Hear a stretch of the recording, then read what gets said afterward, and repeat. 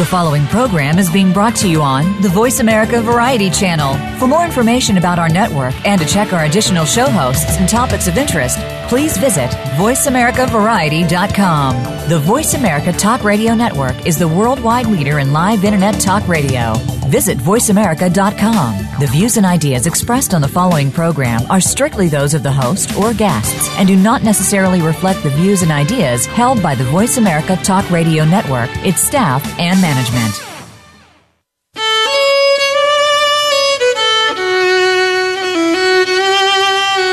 Welcome to Civil War Talk Radio with host Jerry Prokopowicz. Our program covers all aspects of Civil War history, from the battlefields to the home fronts, and features guest experts, plus insight from your host as they discuss the most critical period in American history. Now, here is your host, Jerry Prokopowicz. Welcome to Civil War Talk Radio. This is Jerry Prokopowicz. If you, the Civil War listener, were asked the meaning of the phrase, "the devil's toupee," you wouldn't answer that it has to do with Satan's hairpiece. You would know that it's the answer that Union Cavalry General John Buford gave to the commander of the 1st Corps on July 1, 1863, when Reynolds arrived at Gettysburg and asked Buford, "What's the matter, John?" The devil's toupee was Buford's way of saying that the whole Army of Northern Virginia was in front of his single cavalry division, and the outcome of the battle would depend on how long he could hold it off. We'll find out how they did from Eric J. Wittenberg, author of The Devil's Toupee, John Buford at Gettysburg, A History and Walking Tour. That's tonight on Civil War Talk Radio.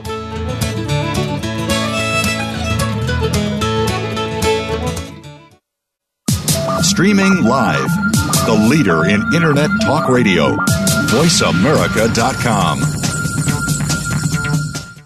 Now you can take your favorite Voice America radio program with you anywhere. Sign up for our mobile app if you have an iPhone, Android, or BlackBerry. The Voice America Interactive Radio Player, powered by Aircast, gives you the freedom to listen to any of our programs, anywhere, live and on demand. No registration is required. Listen to your favorite Voice America hosts and discover new ones. Download the Voice America mobile app for iPhone, Android, or BlackBerry, powered by Aircast. Visit the Apple iTunes App Store, BlackBerry App World, or Android Market.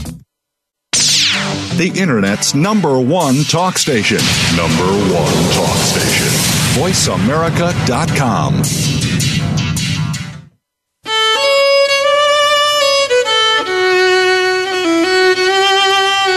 You are listening to Civil War Talk Radio. If you have a question or comment about our program, please send an email to prokopowiczg@ecu.edu. That's PROKOPOWICZG@ecu.edu. Now, back to Civil War Talk Radio. And welcome to Civil War Talk Radio. I'm Jerry Prokopowicz, coming to you tonight from the 3rd floor of the Brewster Building on the campus of East Carolina University, where it's a beautiful spring day in April of 2016. Baseball season has begun. Tonight is the opening game of the Stanley Cup playoffs, where the Detroit Red Wings will be in action for the 20-something consecutive year, longer than the Carolina Hurricanes have been in existence. And that applies to many other teams. Always good news for Wings fans. Here on campus, the other day I put up a poster, or just printed a graphic off the internet and stuck it on the door of my office for a few days and took it down. It was a picture of two World War II aircraft, a P-47, and then a P-38 flying right behind it, and underneath the caption said, "Very, very frightening." It turns out that the intersection of people who know World War II aircraft names and the lyrics to Queen's Bohemian Rhapsody is quite small. No one seemed to get that. The history geek humor involved in that. But I'm guessing that all of you out there listening probably do, so I won't have to explain it. If you're confused, send me an email, but It's a P-47 and a P-38. Get it? Anyway, moving along, speaking of things students don't get, we had a midterm last 2 weeks ago in the United States History Survey course, the second half of U.S. history. Of course, I enjoy teaching. Doesn't have the Civil War in it, but lots of other interesting topics. And just out of curiosity, I decided this time, instead of posting the grades, I would hand them back in lecture to see how many students attend lecture. We have 2 lectures a week and then a section meeting. Students all come to the section meetings. I see them there. I look at the seating chart. Attendance is extremely good, very gratifying. But in lectures, there's no way to tell who's there. It's a big hall, 150 students, and I would guess maybe 100 or even fewer show up. So I did a quick check of the numbers. I gave back exams on Monday and then went back to the roster to see the comparative averages of the students who showed up to get their exams and the ones whose exams are still in a big stack here in my office, the blue books that I'm staring at. And it turns out it makes a difference of anywhere from 5 to 10 points per in each of the 4 sections. You do 5 to 10 points better on an exam if you actually go to class than if you don't. Maybe the gap should be larger, I don't know, but it was reassuring to see that something good is happening in lecture, even if the students cannot be forced to drink from the fountain of knowledge that the North Carolina taxpayers so generously provide them. In contrast, no taxpayers support this show. Nobody does. Oh, well, you do with your generous contributions to Civil War Talk Radio.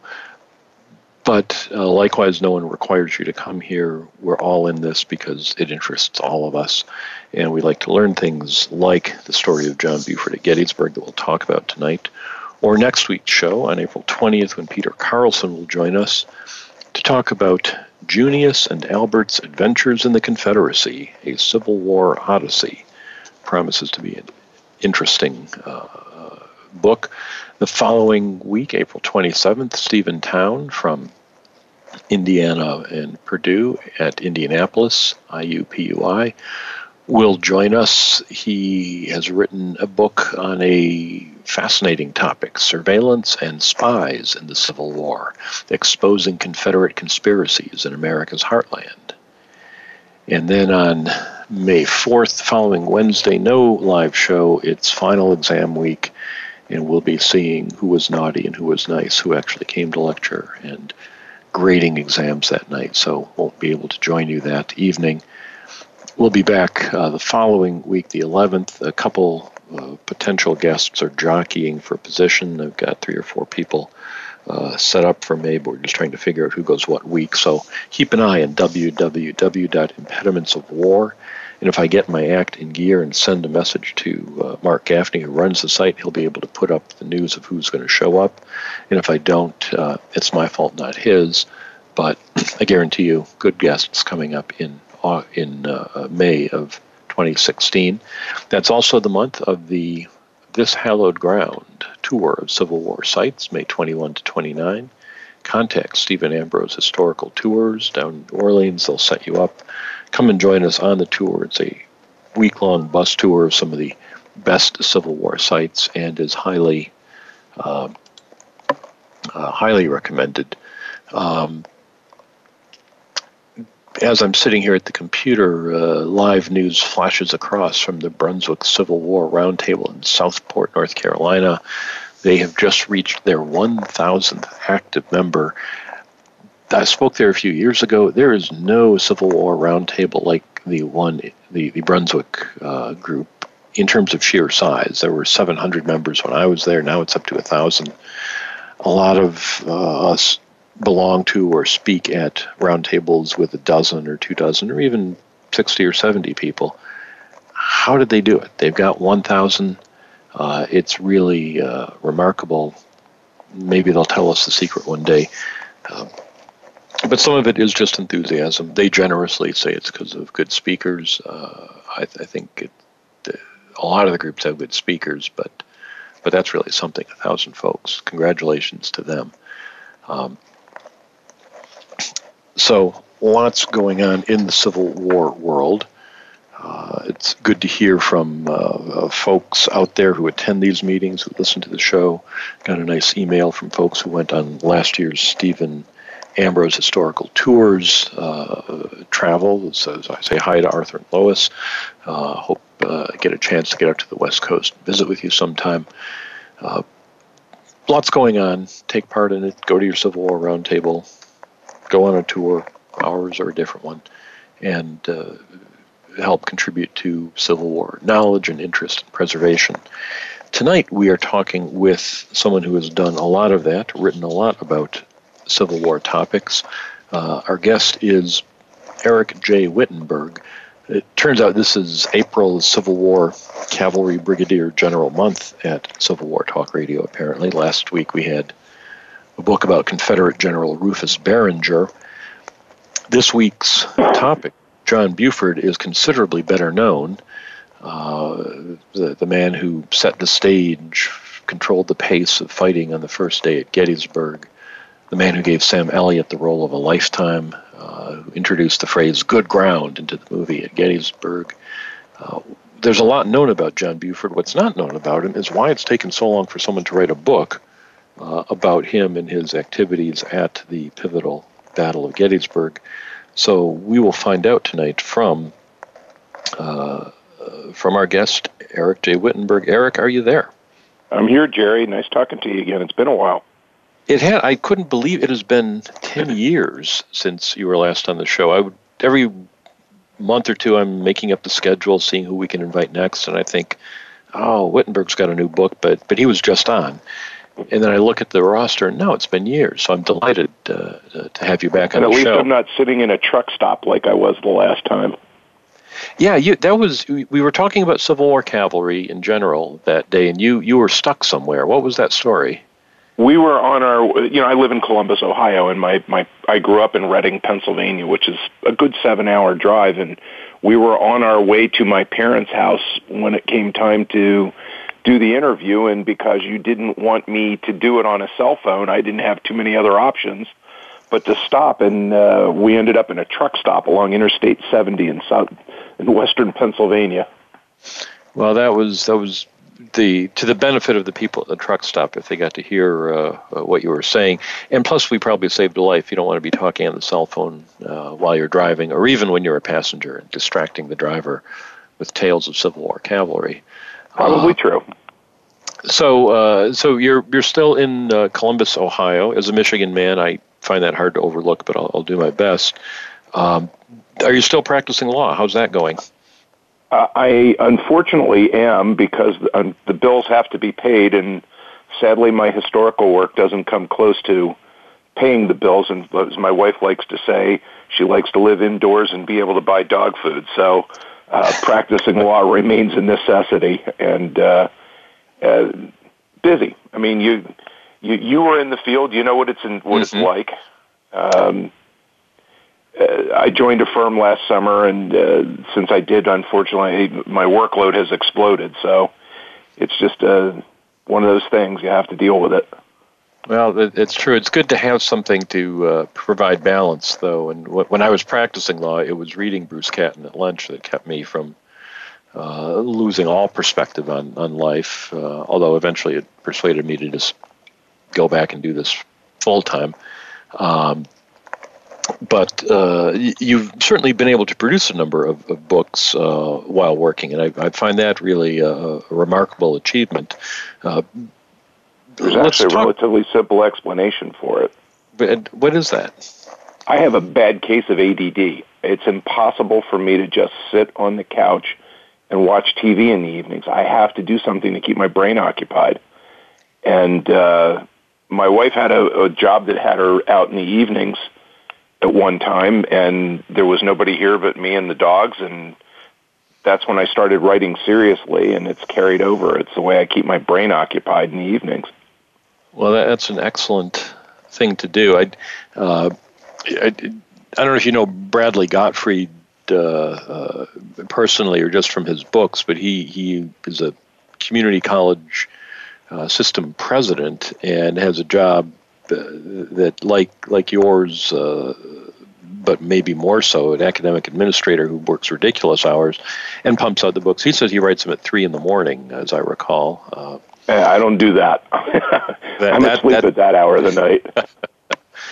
So this is your latest published book. I know you're working on another one. What brought Actually, you just to had one go to the printer last week. Excellent. Well, we will look forward to that. That's Winchester as a topic? Yeah, that's a book I did with my friend Scott Mingus, who I know has been on your show. That is a really detailed tactical study of the Second Battle of Winchester, using a tremendous volume of sources that nobody's ever seen before, and we're really proud of it. It's almost 500 pages long, and we think it's a good study. I was going to start asking you about the Buford book, but now I'm got a sidetrack here. Do we need 500 pages on Second Winchester?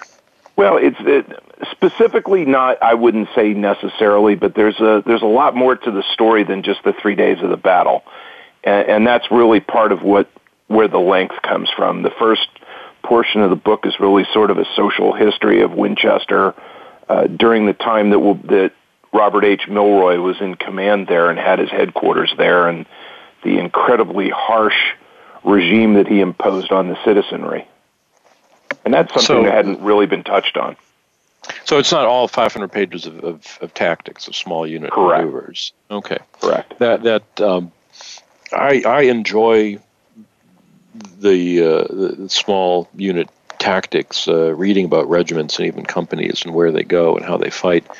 But I find a certain amount of it is satisfying, and then after that, it just starts to blur.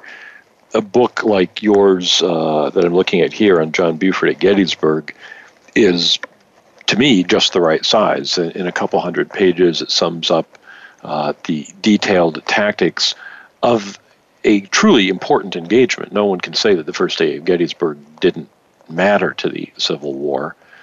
So that, to me, seems the opposite end of the spectrum of 500 pages about a battle that's less well-known.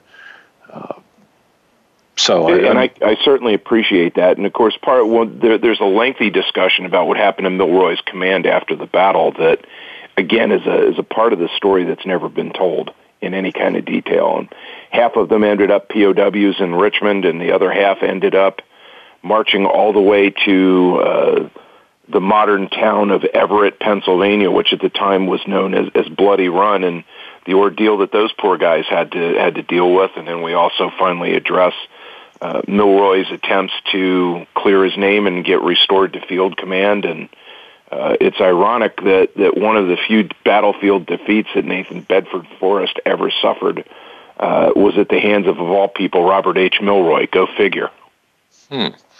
So there really is a lot going on here, more than just a single, relatively obscure battlefield conflict. It's hardly fair. I obviously haven't seen the book yet. It's not out yet, so I don't know what I'm talking about, if that's conceivable. That's fair. So I'm hardly in a position to say anything else. But I am fascinated by the different ways authors approach these topics and what and what's important, what's significant, what we decide to write about. Well, as I said a moment ago, this is really I found a very enjoyable piece to read about a very significant tactical moment in the Civil War. We're going to take a short break and get into the details of what happened to John Buford's cavalry on the first day at Gettysburg. We'll do that with author Eric J. Wittenberg, author of The Devils to Pay, John Buford at Gettysburg, A History and Walking Tour. I'm Jerry Prokopowicz, and this is Civil War Talk Radio.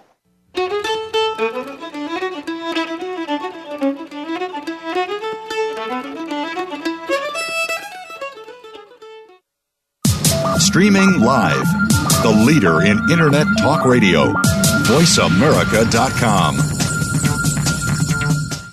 Now you can take your favorite Voice America radio program with you anywhere. Sign up for our mobile app if you have an iPhone, Android, or BlackBerry. The Voice America Interactive Radio Player, powered by Aircast, gives you the freedom to listen to any of our programs anywhere, live and on demand. No registration is required. Listen to your favorite Voice America hosts and discover new ones. Download the Voice America mobile app for iPhone, Android, or BlackBerry, powered by Aircast. Visit the Apple iTunes App Store, BlackBerry App World, or Android Market. The latest business information is made simple with the Voice America Business Network. The professionals in the business world bring you live talk radio shows featuring an array of business topics, strategies for building wealth, sales and marketing, stock trading, investing, and business technology. Voice America Business hosts are professionals in their fields and bring to the airwaves weekly business discussions that offer up-to-date information, advice, and education. The Voice America Business Network. The bottom line in business talk. Stimulating talk gets those synapses in the brain firing really fast. All the time. The #1 internet talk station where your opinion counts. VoiceAmerica.com.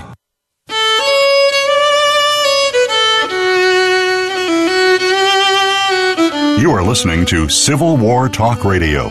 If you have a question or comment about our program, please send an email to prokopovic@ecu.edu. That's PROKOPOWICG@ecu.edu. Now, back to Civil War Talk Radio. And welcome back to Civil War Talk Radio. I'm Jerry Prokopowicz, talking today with Eric J. Wittenberg, author of The Devils to Pay, John Buford at Gettysburg, a history and walking tour. We didn't really establish in the first segment what happened on the first day at Gettysburg. Most of you listening already have some pretty good idea of that. If you're new to the field, the 10-second version is John Buford's cavalry division by itself stopped the 1/3 of the Confederate Army of Northern Virginia, just long enough for the rest of the Union forces to get to the field and make the battle into the struggle that it became instead of a Confederate decisive victory on the first day. Buford's role is what this book is about. Eric, what got you interested in writing about Buford specifically? Oh, it's something I set out to do really in 1992. When I undertook to try and do some study of Buford's role at the Battle of Gettysburg, and my initial contribution to it was an article that was published in issue 11 of Gettysburg Magazine, and that in turn triggered me to attempt to cobble together a full-length biography of John Buford that failed for the reason that his wife burned his papers when he died, and there just simply wasn't enough material to try and do something full-length. So I set it aside for a number of years and then came back to it and realized that there was one piece of the Gettysburg cavalry story that I hadn't tackled, and it was the one that was nearest and dearest to my heart, which was the story of John Buford and his troopers on the first day, and I decided the time had come to rectify that. And in a lot of ways, it was closing the loop for me. It was the culmination of 20-some years' worth of research, and in many ways was the fulfillment of my life's work. I'm not done, but it was, in many ways, seemed like I was finishing a major chapter in my life, and it also filled in that gap because now I have published something in a book on every significant cavalry action in the Gettysburg campaign. Every one, except for the battles of Aldie, Middleburg, and Upperville. They're the only ones, and I've left those to my friend Bob O'Neill, who's the authority. Well, there was a lot of significant action, cavalry action at Gettysburg, but surely none more significant than what happened on the first day. Who was John Buford? What should we know about him? You know, he's a fascinating fellow. He has extensive roots in the military, and his grandfather and both of his great uncles had service in the years well before the founding of the country. One of his great uncles was on the Braddock expedition and was a company commander who was mortally wounded in action at the Battle of Point Pleasant during Lord Dunmore's War in 1775. And that man's name was Thomas Buford. His other great uncle, Colonel Abraham Buford, is of course the victim of the massacre, so-called massacre by Bannister Tarleton's troopers at the Battle of Waxhaws in South Carolina in 1781. And Abraham Buford was a colonel in the Revolutionary Army, and his grandfather Simeon Buford served in the Culpeper Minutemen, and then also served under his brother's command for much of the war. So there's a long martial history, and the Simeon and Abraham were both given large bounties of land in Kentucky in the years after the war as a reward for their service. They were among the founders of the thoroughbred horse racing industry in Kentucky, and in fact, one of Simeon's sons, John Buford's uncle, was a fellow by the name of Colonel Billy Buford, as he was known, who in the years prior to the Civil War was known as the leading breeder of thoroughbred horses in the world. And when Billy Buford died, his son Abraham took over the family business, and Abe, of course, interrupted that horse racing career to serve as a brigadier general under Nathan Bedford Forrest during the Civil War, and then returned to it in the years after the war. So the Bufords were horse people, and I guess John was destined. He was an extraordinarily capable guy. He was known as the most knowledgeable man about horses in either army. He was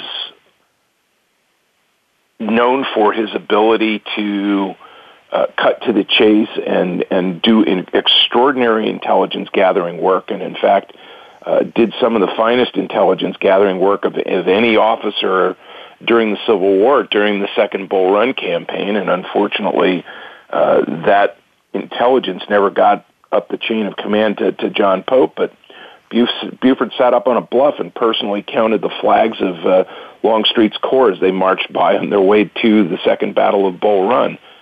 He reported it up his chain of command to Irvin McDowell, but McDowell never passed that intelligence on to John Pope for reasons that are a mystery 150-some years later.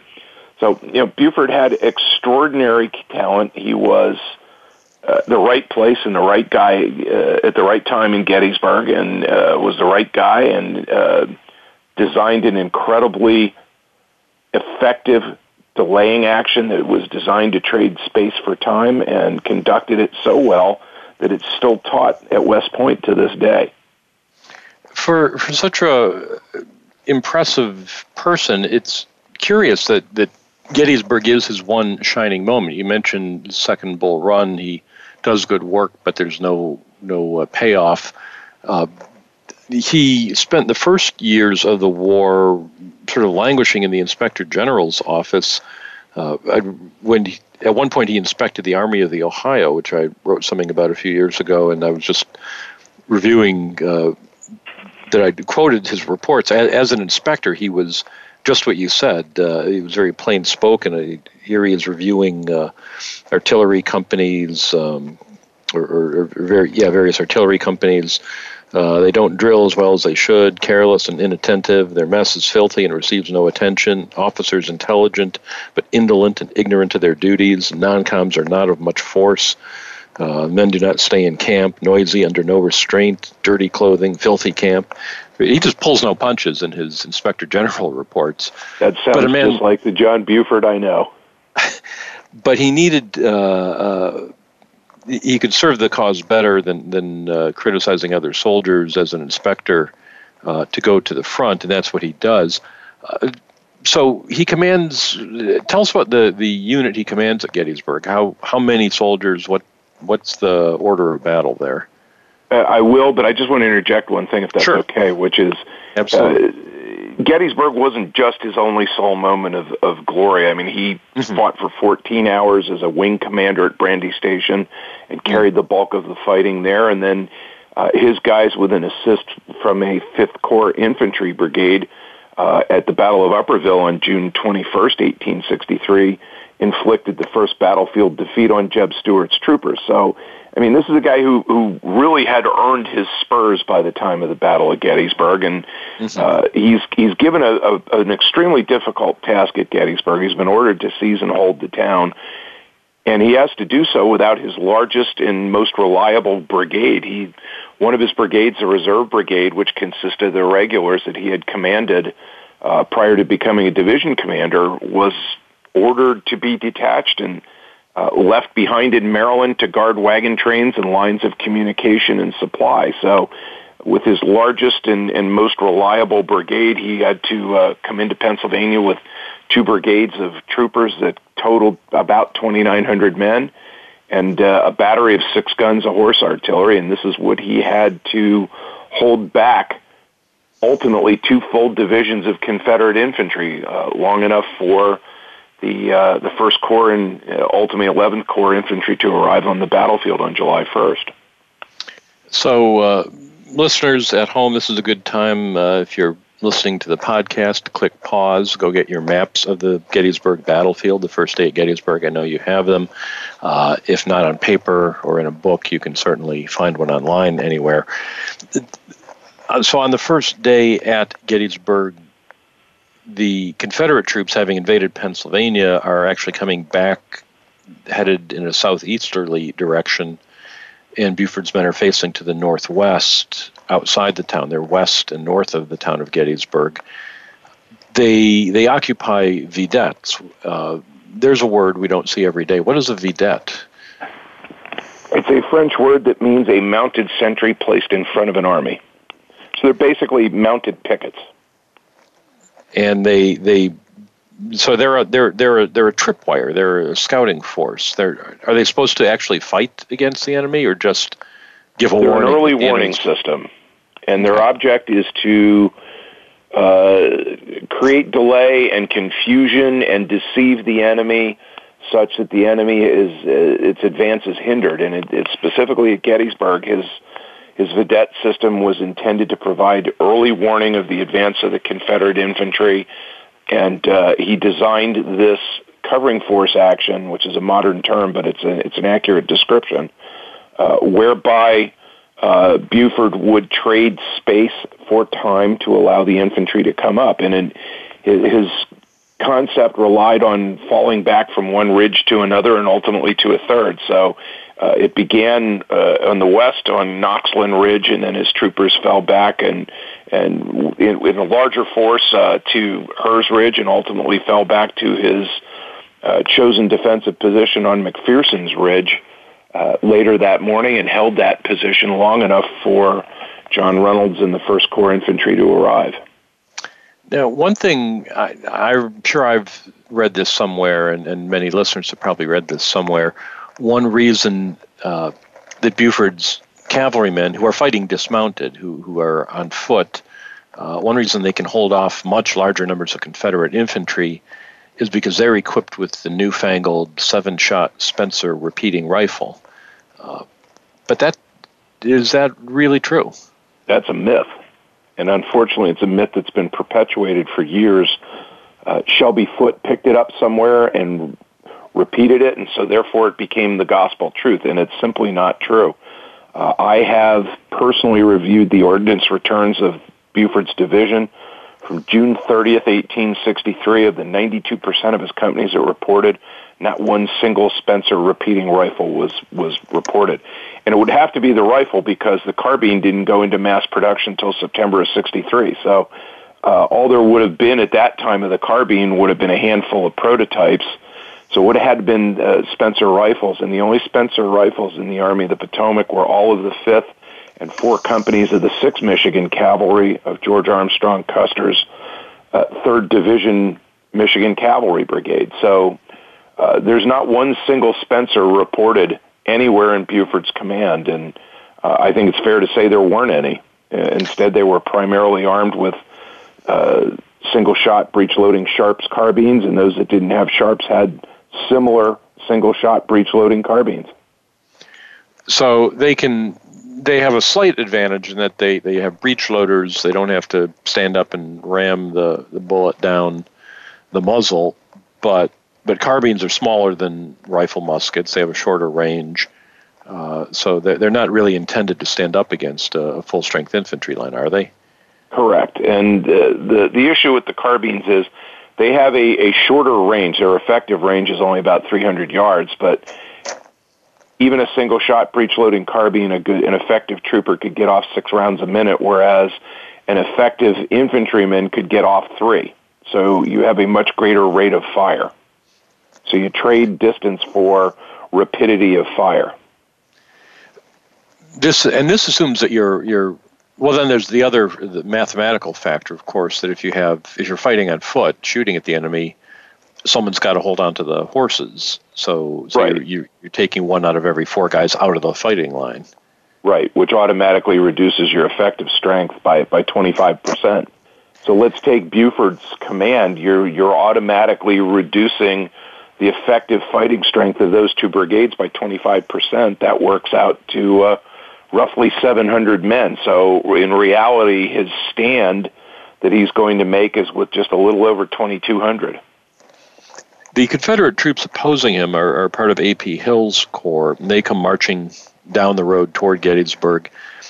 Why aren't they guarded by cavalry? If cavalry is supposed to screen the army the way Buford is screening the Army of the Potomac, how come Hill's troops are not screened by cavalry? Oh my, you like opening up cans of worms, don't you? And that's I think most listeners know Stuart's off in the wrong place, but Stuart is not where Lee might have liked for him to be, but I'll argue until the cows come home and until I go to my grave that Stuart obeyed Lee's orders to the letter. But Lee is in part at fault for that. Lee had plenty of cavalry available to him to screen his army's advance, but chose not to call it to the battlefield in a timely fashion. Well, that's I think, an interesting point. And that doesn't come up in the book we're discussing today, which is about the Union side, but Stuart was not the only cavalry commander in the Army of Northern Virginia. So as Hill's men are marching down the road, they even at that, I was surprised to read that they come marching down without even putting infantry skirmishers up ahead. They're literally parading into Gettysburg toward Gettysburg when they first encounter Buford's troops. And you can blame Harry Heath for that. Heath was not known to be the sharpest knife in the drawer, let's put it that way. And Heath admitted after the battle that he did not believe that there was anything but militia in front of him, and because of that, he was arrogant and did not make the dispositions that he should have made, and consequently he got caught by surprise, and his command got pretty well battered for it, and that's entirely on Harry Heath's shoulders. So, and he was commanding the first of Hill's 3 divisions that are marching down the Chambersburg Pike into Gettysburg. When they do discover that they're fighting against cavalry and not militia, that causes Heath to deploy his brigades, 2 on each side of the road. And right there, that's what Buford's trying to accomplish. Now, instead of marching down the road minutes away from Gettysburg, they're deployed in line of battle. And that even if there was nothing in time for them to shake out into line of battle. Yeah, you've consumed half an hour just doing that. So, having done that, though, Hill's has Heath's division in front, and they outnumber Buford's troops. They have longer-range weapons, and they're backed up by the next division in line, Pender's division. So this cavalry cannot hold indefinitely. We'll leave you listeners in suspense for a moment, find out what happens when this overwhelming gray wave starts to drown Buford's cavalry at Gettysburg. How long can they hold out? What are they waiting for? We'll find out when we come back and talk more with Eric J. Wittenberg, author of The Devil's Toupee, John Buford at Gettysburg, A History and Walking Tour. I'm Jerry Prokopowicz, and this is Civil War Talk Radio.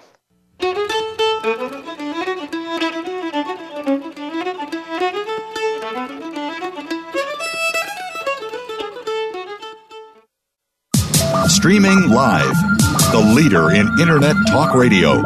VoiceAmerica.com. If you think you've seen online TV before, let us surprise you. VoiceAmerica.tv is online now. The leader in live Internet talk radio has done it again. Multiple channels, a state-of-the-art viewing experience, live and on-demand programs streaming 24 hours a day. It's exactly what you want, when you want it. VoiceAmerica.tv. From health and wellness to business, sports, and everything in between. Discover our new world. Visit VoiceAmerica.tv now and experience the future of online television. VoiceAmerica.tv. These days, everyone is looking for information on staying young, healthy, and fit. The Voice America Health and Wellness Network is here to help you on your quest to better health and a better you. We talk about everything from diet, fitness, and aging to substance abuse, personal growth, mental health, and much more. Learn from our experts who cover health and wellness from traditional and holistic perspectives. Tune in to the Voice America Health and Wellness Network. Healthy living starts here. Stimulating talk. It gets those synapses in the brain firing really fast. All the time. The number one Internet talk station where your opinion counts. VoiceAmerica.com.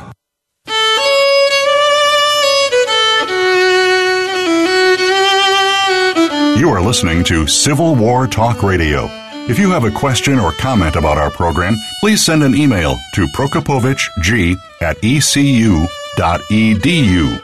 That's PROKOPOWICZ@ecu.edu. Now, back to Civil War Talk Radio. And welcome back to Civil War Talk Radio. I'm Jerry Prokopowicz, talking today with Eric J. Wittenberg, author of The Devils to Pay, John Buford at Gettysburg, A History and Walking Tour. I've been talking about the delaying action that Buford's cavalry division fought on the first day at Gettysburg and the role of dismounted cavalry in holding off A.P. Hill's infantry corps. So, Eric, why are they can't hold them off indefinitely? What are they waiting for? Well, they were waiting for the 1st Corps Infantry, which was coming from the area just north of the Mason-Dixon line, to arrive and relieve them, and they held out just long enough. Their ammunition was giving out just as the lead elements of Wadsworth's division of the 1st Corps arrived and took their place in the line of battle. And, of course, it was while directing the Iron Brigade into position is when Reynolds was shot and killed. So their job was simply to hold on long enough for the infantry to arrive, and that's exactly what they did. It's a near-run thing. They're certainly hard-pressed. They hold just long enough. They fall back. And for most readers, that's where Buford's job is done. They are out of the story. Reynolds has been killed. Doubleday takes over briefly. And that's it for the cavalry at Gettysburg until the 3rd day when you have the East Cavalry field engagements. But what I found particularly interesting about this book was your description of what happens next. In fact, Buford's day is not done. His 2 brigades under Gamble and Devon have held off the rebels. Now the 1st Corps is in line. They occupy the front line, McPherson's Ridge. They'll be fighting for a while. But the cavalry has more jobs to do. Where do they go next? Well, and let's also not forget that the arrival of Robert Rhodes's division of the 2nd Corps, a Confederate 2nd Corps, gave Tom Devon's guys all they could handle, and just as they were about to be driven off the field was when Robinson's division of the 1st Corps showed up. So the cavalry then took up a position on either flank as it was supposed to do, and Devon's guys unfortunately got driven out by friendly fire late in the afternoon. That's what left the 11th Corps flank uncovered when Early's division attacked. But Gamble's brigade in particular did some phenomenal work holding the left flank of the 1st Corps position during the afternoon phase of the fighting. And at one point, a feinted mounted charge by the 8th Illinois Cavalry pretty much saved an entire brigade from getting flanked and probably destroyed. And then a feinted mounted charge by both of Buford's brigades at the end of the afternoon phase of the fighting helped to halt James H. Lane's advance, which in turn allowed the last remnants of the First Corps to escape from Seminary Ridge and fall back to Cemetery Hill, where a very stout defensive position was in the process of being put together by the combined efforts of Gouverneur Kate Warren, the chief engineer of the Army, O. Howard, and Winfield Scott Hancock, who by now was on the battlefield as well, having been ordered to go there by Meade to take command of the field. So when the First Corps is occupying McPherson's Ridge, has got to the position on the battlefield, their left flank is in the air, is vulnerable. Confederates are trying to overlap them. You've got Heath's division, now Pender's division, attacking. They outnumber even the Union infantry, and they can sweep around the left flank. But Buford's troopers are there. They have been fighting on foot, but you mentioned a mounted charge. How often did Civil War cavalry actually attack on horseback, waving the saber? Was that a frequently used tactic? When you say that, Jerry, you're referring to attacking infantry? Yes.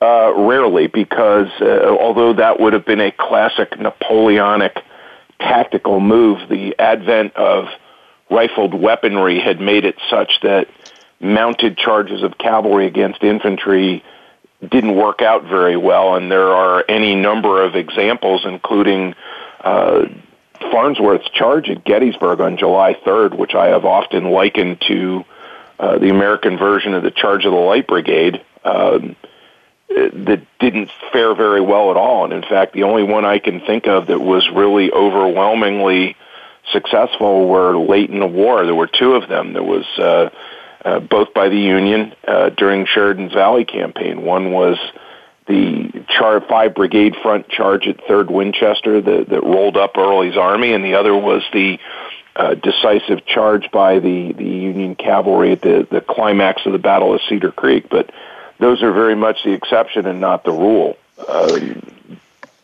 It was a very difficult thing to do, and the Confederates probably would have torn them apart, but the Confederates had to make dispositions to receive the attack, and that's what stopped them.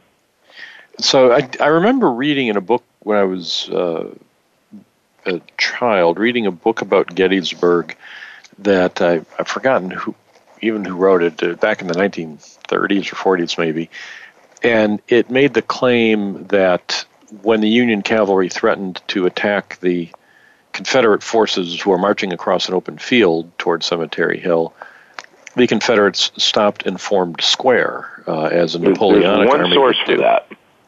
And I remember reading it, 50 years ago, and then never since wondered, that can't be right. So there's one source that says that did happen. On balance, do you think it did happen? I would think that if it had, there would be more accounts of it. So the likelihood is that they didn't actually form square. I do believe, and I think it is documented, that at the very least Lane refused his flank to receive that charge, and that movement in turn caused him to pause, and that pause was sufficient to allow those Union infantrymen to make their escape. I don't think there was actually a square form because there just aren't any accounts of it other than this one staff officer of Doubledays by the name of Halstead. But there are accounts that talk about the Confederate line bending, and that would have been Lane refusing his flank. And it's one point that's important to note is that Lane actually was on the receiving end of a charge of cavalry while conducting an infantry fight at the Battle of Cedar Mountain on August 9th, 1862, when the 1st Pennsylvania Cavalry charged his position. So he'd seen this, and he knew what it was like, and he knew what to expect, and he wisely made dispositions to receive his charge, and that halted his advance, and the halting of his advance is what allowed the Union infantry to make its escape. So without the little idiosyncratic moment of the Napoleonic square being formed at Gettysburg, still the cavalry was successful by threatening a mounted charge, slows down the Confederate infantry, and accomplishes what's needed. So now everyone who reads about Gettysburg knows Buford makes the stand till Reynolds' men arrives. If you're like me and you read a book when you were 8 years old where they talk about the square being formed, you know there was a little more cavalry action. But I would guess there are even fewer of us, I'm one now because I've read your book, who know about the next action, that Buford's troops then go into action way over on the left flank of the Union line, protecting what will eventually be Dan Sickles' front. Can you talk about what happened there? Yeah, this is now on the night of July 1 and then into the early morning hours of July 2, and Buford is assigned the task of guarding the Army of the Potomac's left flank, which is now situated somewhere in the vicinity of Little Round Top. John Geary's 12th Corps Division held it during the night of July 2 and then was moved out of there to join the rest of the 12th Corps. And Sickles then was ordered to take that position, and Sickles, of course, didn't like his position and was very uncomfortable with it because he didn't like the fact that there was higher ground in front of it that could be dominated, where his troops could be dominated by artillery, much like what had happened to him at the Battle of Chancellorsville. And but some of Buford's troopers were spotted Longstreet's troops on the battlefield for the first time in the morning of July 2nd and reported that, and then engaged in skirmishing along with Berdan sharpshooters in Pitzer's Woods. And then an order came down from Cavalry Corps headquarters where Alfred Pleasanton, the Corps commander, ordered Buford to take his troopers and mount up and leave the battlefield. And he sent them to Westminster, Maryland, largely because Westminster was the terminus of the Western Maryland Railroad, which was to be the principal supply line for the Army of the Potomac. And Pleasanton then erred and didn't send further cavalry to guard Sickles' flank, and that only made Sickles more uncomfortable and ultimately caused him to make his move forward to the plateau and the Emmetsburg Road that led to the disastrous fighting for his corps on the afternoon of July 2nd. So it's interesting to see how little things have vast unforeseen consequences. And that order for Buford to mount up and leave directly led to Sickles making his move, which in turn directly led to much of the Third Corps being clobbered that day. So Buford goes into battle without the best of his, the favorite of his three brigades, the regular brigade, and then they leave the battlefield altogether. None of this is Buford's decision. He doesn't decide to leave a brigade behind. He doesn't decide to leave the battlefield. He's just following orders. Correct. But as you say, this has these remarkable, unplanned, and unforeseen results. What happens to Buford after the battle? Well, he continues in command of his division until he left the Army of the Potomac in November of 1863 with the case of typhoid fever that ultimately took his life. He died of the typhoid fever on December 16, 1863, and was given a deathbed promotion to Major General and reputedly said, "Do they mean it? It's too bad. Now I wish I could live." Not long after that, he said his last words, which were probably appropriate for an old regular cavalryman. He was quoted as saying, "Put guards on all the roads and don't let the men run back to the rear." Well, good advice for a cavalry general. We just have a minute left. You mentioned you're working on the second Winchester book. When should readers look for that to become available? I would say a matter of a few weeks. It went to the printer last week. Okay, so that's coming out soon. In the meantime, we've got The Devils to Pay, John Buford at Gettysburg, a history and walking tour. I'll be at Gettysburg with the folks from the Stephen Ambrose Historical Tours in a month or so, and I look forward to having this book with me as we walk around the sites on the first day of the battle. It's nice having a walking tour. That this is one thing about this is you really can walk the important scenes of the first day. You don't need to drive across the battlefield to get to them. You absolutely can, and I've tried to give a detailed enough tour in the book, complete with GPS coordinates, that anybody who wants to try and focus on what Buford did that day, they've got with the book, they have the tools to do so. So an opportunity people ought to take advantage of. Well, it's a book I really enjoyed. The maps in it are very, very good, very clear and detailed, and let you know what's happening. So definitely a book, listeners, you'll want to get if you're interested in tactical details at all. This one scratches the itch, and I know you will enjoy it. And Eric, good talking with you again. Let's do it sooner than Jerry. 10 years. And sounds like a plan. All right. Listeners, as always, thank you for listening to Civil War Talk Radio.